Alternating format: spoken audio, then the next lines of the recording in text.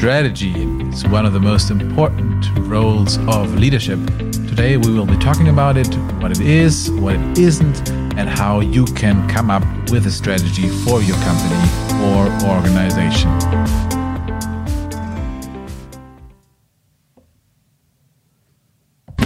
Welcome to the Whole Grain Leadership Podcast, where we look at the art and science of leadership from a holistic perspective. If you want more than just a quick fix, you've come to the right place. Let's get started. Here's your host, Matthias Catan. Welcome to another episode of the Whole Grain Leadership Podcast. My name is Matthias Catan. This will be another solo episode where we will talk about strategy.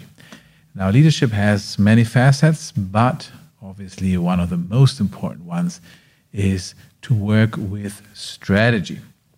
Define it, implement it, evaluate it. That's what leadership is about. This is not a topic that we can cover entirely in just one podcast episode, so we will get back to this issue probably a number of times over the course of this podcast in the future. Recently, I had to run a one-day workshop here at Frankfurt School on strategy. So it was a good opportunity for me to refresh some of the things, and I thought it might be a good idea to put that into a little podcast episode. So let's get started with what strategy is and what it isn't. And a lot of these things, they go back to what could be called the guru of strategy, Michael Porter. He's a professor at Harvard Business School, and he has developed many of the ideas that underlie we understand as corporate strategy today. And all the things I will mention, don't worry, I will put them in the show notes so you don't have to worry about missing some of the information. If you want to read more about different things, everything will be in the show notes. So let's start with a little bit of a definition of what strategy is. Now, if you imagine a company, maybe your company or any other, then you can imagine it as being a set of different activities, lots of different activities that make up this enterprise. So if you're producing something, you will have production elements, cars or other parts. You will have marketing and sales. You will have general administration. You will have research and development, and so on and so forth. Different things, and depending on the size and the complexity of your organization, those activities may be many, many, many. And you could map them in an activity map, and you can show the connections between those elements. Here we get to the fundamental difference between strategy and other things such as operational effectiveness. And when we're talking about effectiveness, then we're talking about doing these activities, the set of activities, better than your competitors.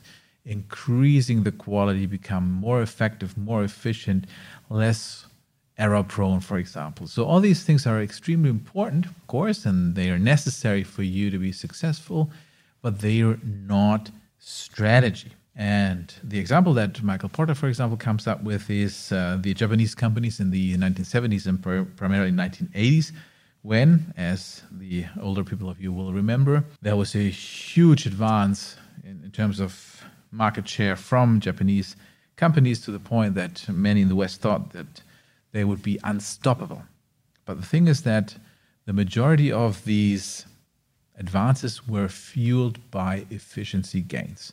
So the Japanese companies, they were much better at that time than their Western counterparts at quality management, and so they could produce more at better quality and lower prices. If you can gain operational effectiveness as a company, that's great, and you should absolutely do that. The problem with that is that it is something that is very easy to emulate, which means that if one company has figured it out, many others will probably follow. So it's a very elusive advantage, an advantage that will only hold for a very short amount of time. And it also leads companies to become more generic. If all companies are following the same trends in terms of operational effectiveness, they become more and more alike. And that is, of course, if you've ever done anything on strategy, is the opposite of what you're trying to do. So operational effectiveness is doing the same processes or activities better than your competitors. Strategy, or trying to put yourself into a position of strategic advantage, on the other hand, means either doing different things than your competitors or doing the same things but getting there in a completely different way. So having completely different sets of activities. And one of the things that is fundamental about strategy, and I will repeat that a number of times, is that there are always trade-offs. You cannot do everything at the same time. You cannot be everything to everyone. That is fundamentally important. Although these things are not fully mutually exclusive, you generally have to decide whether you want to concentrate on a limited set of products or services and offer them universally, or having a broad set of features and products, but for a very limited subset of customers that you are really dealing with. So, for example, there are private banks who cater for all the financial needs, but not of everybody, but just of a very, very specific subset of very wealthy customers. Let's get back to the activities. If you are in the process of developing your strategy, you have to make sure that whatever you're trying to achieve, the activities that you're choosing, that they are a good fit. So they have to be looking into the same direction. If you are, for example, a no-frills airline, then all the activities that you are developing have to go into the same direction. They have to be a good fit, and ideally they have to be mutually reinforcing, because the stronger the network of activities and the better it fits into the whole system of what you're trying to achieve, the more difficult it is to emulate that position. And that is the fundamental difference to operational effectiveness. If you have strategic advantage that is represented through a network of activities that are mutually reinforcing, then it will be very, very difficult for any of your competitors to really break into that, because they would have to essentially copy the entire network of activities in order to compete with you. Once again, there are always trade-offs. And Michael Porter has also famously said that the most important thing about strategy is not to decide what you want to do, but rather to decide what you don't want to do. After this bit of theory, obviously you could ask yourself, how do I get to this strategy? How do I develop an appropriate strategy? And again, there are tons of ways you can do that, tons of concepts. I just want to highlight two that might be useful. And the first one is the Blue Ocean strategy, which was developed by two professors from INSEAD, the business school in France. And they call it the Blue Ocean strategy because what they want to do is they want to lead you into an area where there is no competition at all. So the area where most companies are is the Red Ocean. And the Red Ocean is called the Red Ocean because there are lots of predators, sharks that are circling there. Everybody is at each other's throats, and the ocean is red from the blood. And that's cutthroat competition that nobody can really win in the long run. And even if you try to expand your product portfolio, it's generally not very profitable because all profits that may exist there fast eaten away by your competitors. And the idea of this strategy is that instead you should go to the Blue Ocean, where it's just you and you can develop completely new offerings that have no competition whatsoever. Sometimes this can be really an entirely different market, but more often than not, it will be a combination of something that you are already doing in conjunction with something else. And one of the classical examples of Blue Ocean strategy is the Cirque du Soleil, the kind of circus. And I say kind of circus because what they did, if you're familiar with it, and maybe you've seen one of their shows, is that they took the concept of circus and they combined it with visually appealing theater performances, and they created a completely new kind of experience that attracted new segments of customers that may not have attended circuses before. And they also managed to do so by introducing new elements, but also by getting rid of others. And that's very important about this concept, is that the old notion is that there is a trade-off between value and cost does not necessarily hold. Now we'll try to explain that. So one of the things that Cirque du Soleil did was they got rid of the animals. So if you've been to Cirque du Soleil, you will know that there are no animals. And why was that a clever move? Well, for two reasons. One, animals are very, very costly to maintain. And second, they did some research and they found out that the attractiveness of animals in circuses for the customers was rapidly declining because there were ethical concerns, of course, about the treatments of animals. So they decided very, very cleverly that they could get rid of something that A, cost a lot of money, and B, was losing attractiveness. So that's obviously a win-win situation in that sense. There are other companies that you will know who have followed a blue ocean strategy by opening up new markets. Apple, of course, is one with many of their innovative products. Facebook, Instagram, Airbnb, Netflix, and others.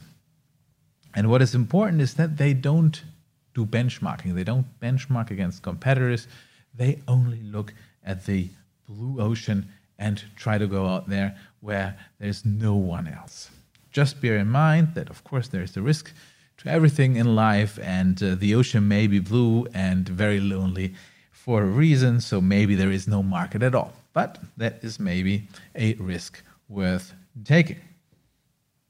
The other way you can approach strategic development is by looking at the purpose or the mission of your company and asking yourself, what do we stand for and how can we progress from that? And you may find out that you are not necessarily in the business of producing a specific product, but it's something else. So imagine you're an airline. You could say, well, we're an airline. We fly people from A to B. But you could also think it differently and could say, well, we're a provider of mobility.